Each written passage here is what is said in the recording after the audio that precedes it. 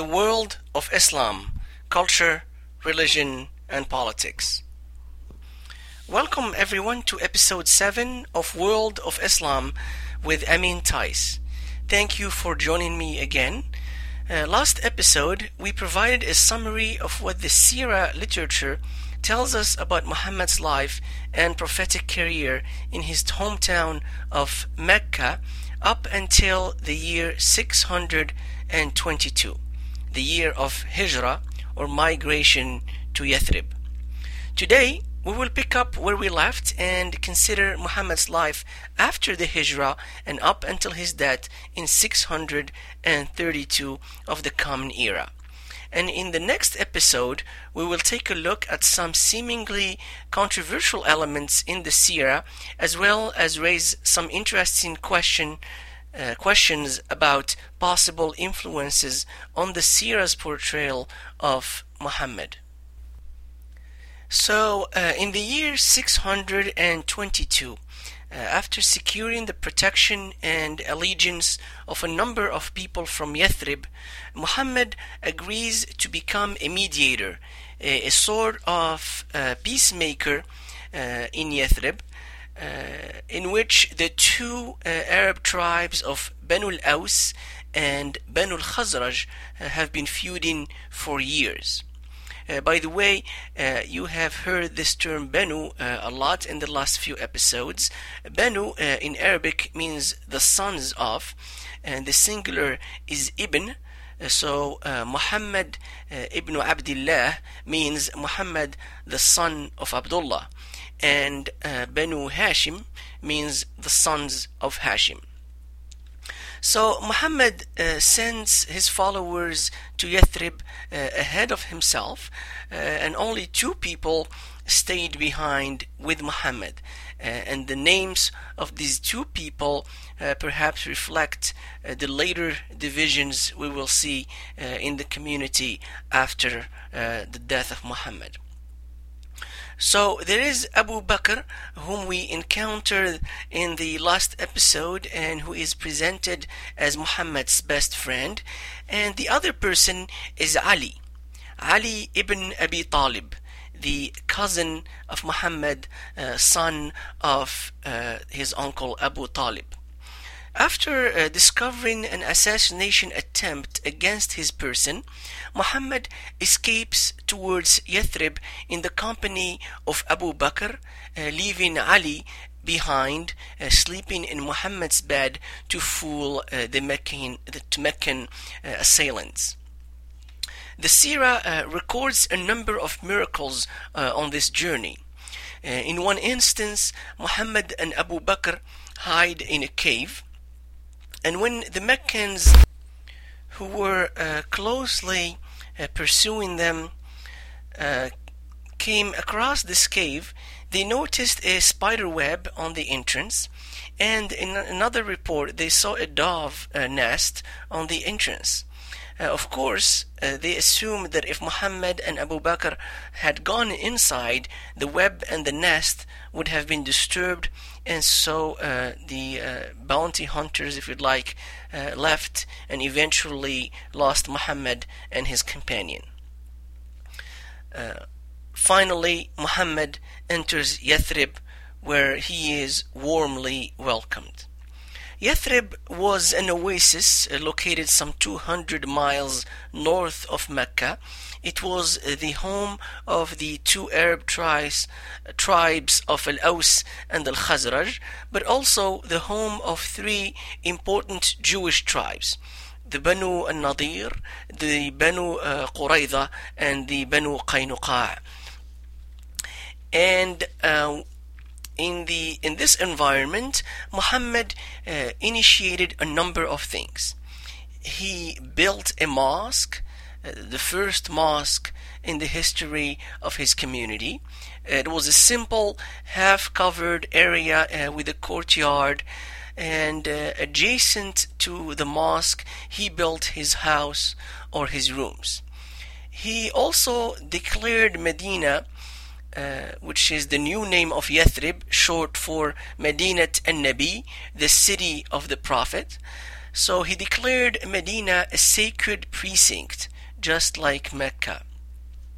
He also created what was termed bonds of brotherhood, al-ukhuwa, between members of the Meccan immigrants, al-muhajirun, who had left much of their wealth behind in Mecca, and the Medinese hosts, who are now known as al-Ansar, the helpers.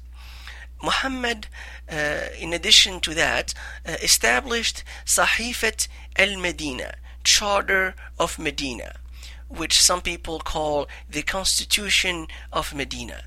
It was a sort of contract between the different components of the Medinese landscape.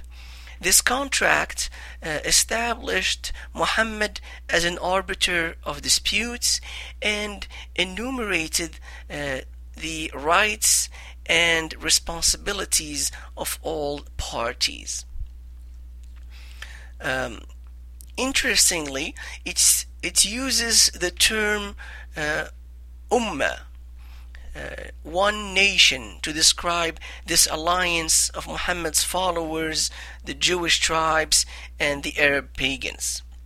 In later Muslim thought, this term Ummah will be exclusively used to describe the Muslim community. But in spite of all this, tensions, both internal and external, will eventually grow. On the internal side, the Sira mentions two fronts.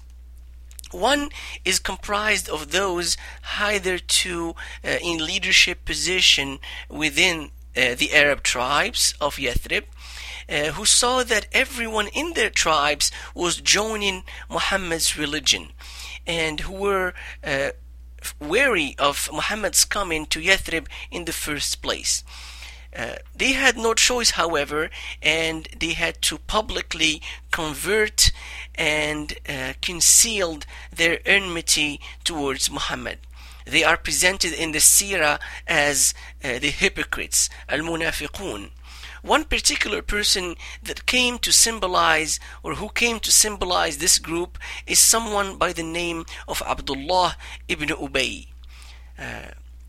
The other front highlighted by the Sira is the Jewish tribes of Medina.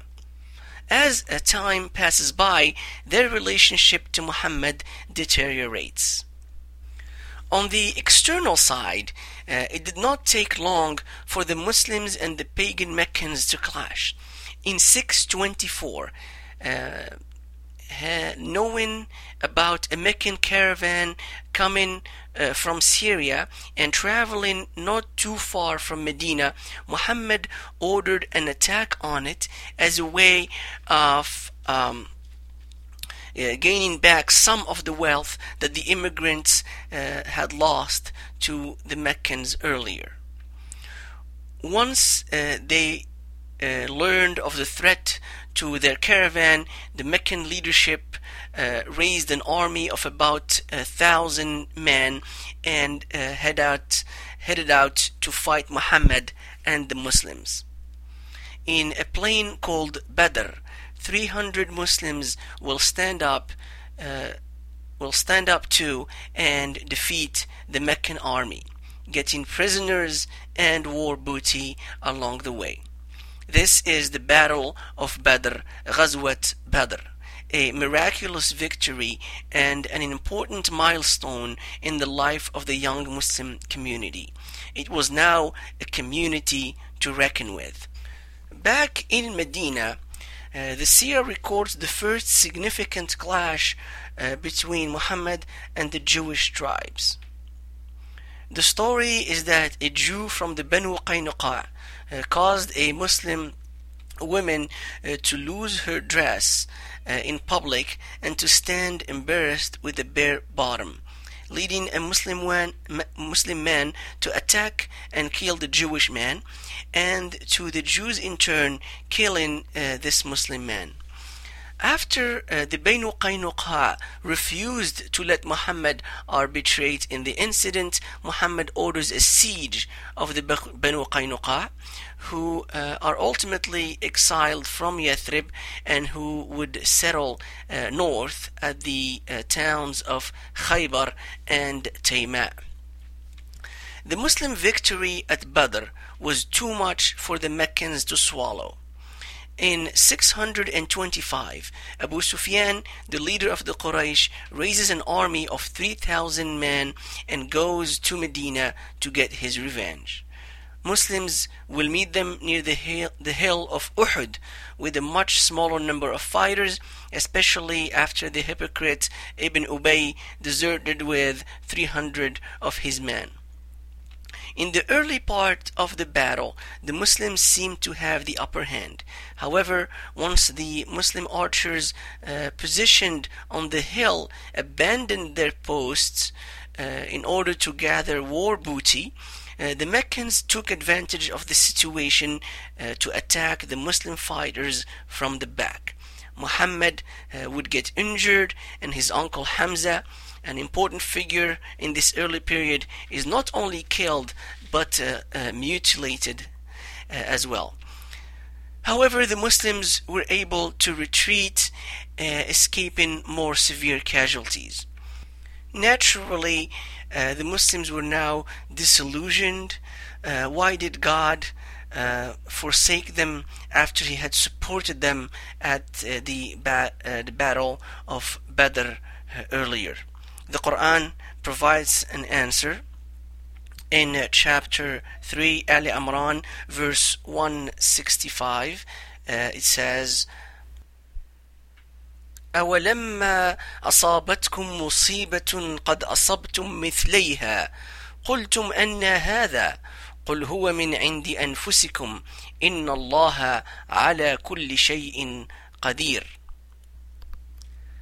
When a single disaster strikes you, although you had struck one twice as great, you say, how is this? Say, it is from your own selves. Indeed, God has power over all things. Back in Medina, once more, the Sira records trouble between Muhammad and the Jewish tribes. This time, following the murder of a Muslim man by a Jewish man, Muhammad went to the Banu al-Nadir to get compensation money. But apparently, some of the Banu al-Nadir conspired to drop a big rock on Muhammad's head in order to kill him. Muhammad is, however, made aware of the plan, and the situation ends up again with Banu al-Nadir chased out of Medina. They settle in Khaybar as well. Back to the external front, the Sira discusses the rise of a large coalition of 10,000 men, mostly from Quraysh and from an important tribe called Ghatafan, to try and defeat the Muslims once and for all. This is the year 627. News of the near attack reaches Medina, and Muhammad, following the advice of one of his companions, and the term companion is used by Muslims to describe the members of the original community of Muslims, those who lived with Muhammad. And the term in Arabic is Sahabi, singular, and Sahaba for the plural. So, following the advice of the companion Salman al-Farisi, Salman the Persian, Muhammad orders the digging of a large trench on the northwestern exposed side of Medina to protect against incursion. Here, the Sira records another interesting miraculous occurrence.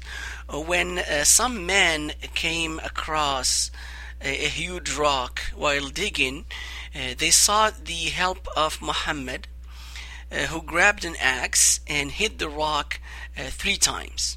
On the first hit, a light flashed towards Syria. On the second, a light flashed towards Yemen. And on the third, a light flashed towards Persia as the rock splintered. Muhammad would explain this to be a prophecy about the future Muslim conquest of these areas. By the time the enemy coalition arrived to the outskirts of Medina, the ditch was complete and the coalition's cavalry was kept at bay. The Meccans and their allies besieged Medina for 2 weeks and only managed to send a few fighters into Muslim territory, but with no success. Ultimately, the coalition would slowly dissolve as its provisions and its patience had run low. The Battle of the Trench, Ghazwat al-Khandaq, was a huge momentum changer. The Meccans' resolve to destroy Muhammad's community was eroding, and the young Muslim community escaped a major attack. And just like the aftermaths of earlier battles, the Sira records that the Jewish community of Banu Qurayza, who had broken their non-aggression contract with Muhammad by selling provisions to the Meccan coalition, will face a serious challenge from the Muslims.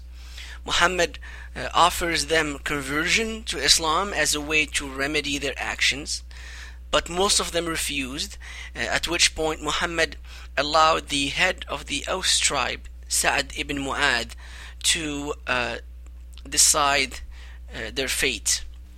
And Sa'd decides that all men would be executed and all the women and children of the Banu Qurayza would be sold to slavery.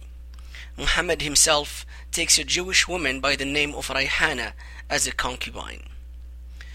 Now, as you could see so far from the Medina experience, the Sira is recording a shift in the life of Muhammad and his followers when compared with their lives in Mecca.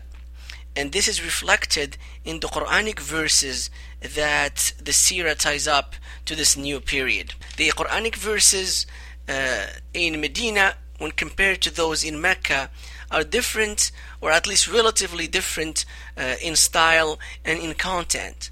We will get back to this in more detail in our future episode on the Quran. For now, we can briefly say that the Quran after the Hijrah is characterized by a less poetic style, has less vivid imagery and symbolism, and while still concerned with the afterlife, it is even more concerned with social organization in this life. And this appears to be closely tied to the need of a community that is now establishing itself as an independent social and political entity. The verses of the Quran are now longer. We find some legal and quasi-legal verses. We find verses commenting on the various battles and guiding, supporting, praising, or admonishing the believers. We find verses condemning the hypocrites and other verses debating the people of the book, particularly the Jews, but also the Christians who might have come in contact with Muhammad. We also have verses prescribing punishments for certain crimes and offenses, and other verses teaching etiquette or expounding on moral issues. Back to the narrative of the Sira, we now have a Muslim community in control of Medina and ready to be on the offensive against the Meccans. In 628, Muhammad summoned his followers to go on pilgrimage to the Meccan sanctuary. On the way, and shortly before getting to Mecca, in a place called Al-Hudaybiyah, Muhammad ordered Uthman, one of his early followers who was from the Umayyad clan, the Banu Umayyah, to let the Meccans and their leader Abu Sufyan, also an Umayyad, know of the intention of Muhammad and his followers to perform pilgrimage. Abu Sufyan faced a dilemma. If he refused to let Muhammad and his followers perform the pilgrimage, then it would be a big hit on his credibility, and on his traditional role as guardian and generous host of the sanctuary. On the other hand, if he let them perform the pilgrimage, he would legitimize their religious movements in the eyes of all Arabs. So Abu Sufyan had to make a compromise. He asked Muhammad and his followers to go back to Medina for now and to return for the greater pilgrimage or Hajj the following year. Muhammad accepted in spite of the vocal opposition of some of his followers, and indeed this was a great diplomatic victory for the young Muslim community, whose members had at this camp of Hudaybiyah given renewed allegiance to Muhammad. The Treaty of Al-Hudaybiyah included a 10-year truce between the Muslims and the Meccans, as well as the ability of each party to continue forming alliances with other tribes as needed. So this period was a chance for Muhammad to grow his influence further. He built alliances with neighboring tribes. He sent letters to as far as the Sasanian and Byzantine capitals, asking the emperors of the two empires to convert to Islam, and he attacked the rich town of Khaybar, inhabited by Jewish communities, who after a fierce battle had to negotiate a truce and agree to pay a yearly tribute of half their crop yield. The other mostly Jewish town of Tayma will also surrender and agree to pay the jizya, a tax guaranteeing them security. And when an ally of the Meccans attacked an ally of the Muslims, therefore breaking the truce of Al-Hudaybiyah, Muhammad seized the occasion to attack Mecca, now that his side was stronger than ever. So in 630, an army of 10,000 men heads down to Mecca, and they conquer it with very little bloodshed. Only 6 Meccans were designated by Muhammad as specific targets. The rest of the Meccans were granted amnesty if they surrendered. And Muhammad also headed to the house of God, the Kaaba, and destroyed all the idols inside of it.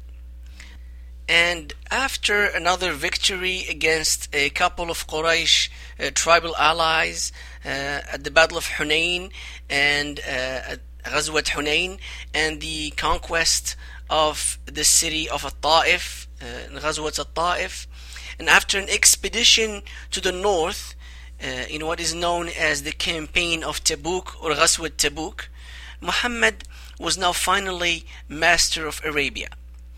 Arabs were entering Islam left and right, and any remaining tribes outside the control of Medina had little choice but to pledge allegiance to Muhammad.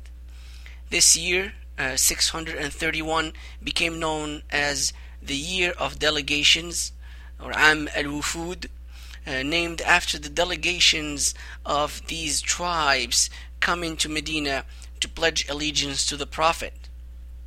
Those tribes of polytheists who had not joined were eventually given 4 months to become Muslim or enter into treaty with Muhammad, or else face military action.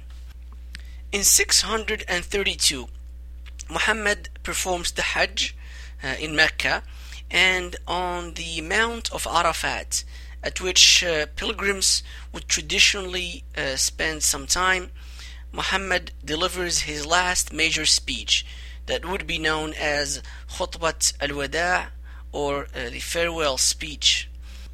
In this address, Muhammad enjoined commitment to the rituals of the religion, or the 5 pillars of Islam, the Shahada, or to bear witness that there is no God but the one God, and that Muhammad is the messenger of God, and salat, or the daily prayers, and zakat, or charity, or Sawm, the fasting of the month of Ramadan, and Hajj, or pilgrimage to Mecca. Muhammad also called on his followers to treat each other fairly, and shortly after returning to Medina, Muhammad fell ill and died without formally or clearly designating his successor as leader of the community. This was a short and perhaps quite inadequate summary of what the traditional Sira tells us about the life and career of Muhammad after the Hijrah. As I mentioned earlier, in the next episode, we will try and discuss some controversial elements in the Sira narrative, as well as raise additional questions about how to understand this narrative in the context of those Muslim historians who had become, in the words of Tarif Khalidi, the founding fathers of the Sira. So please join me again next time. Until then, I leave you in peace. Assalamu alaikum.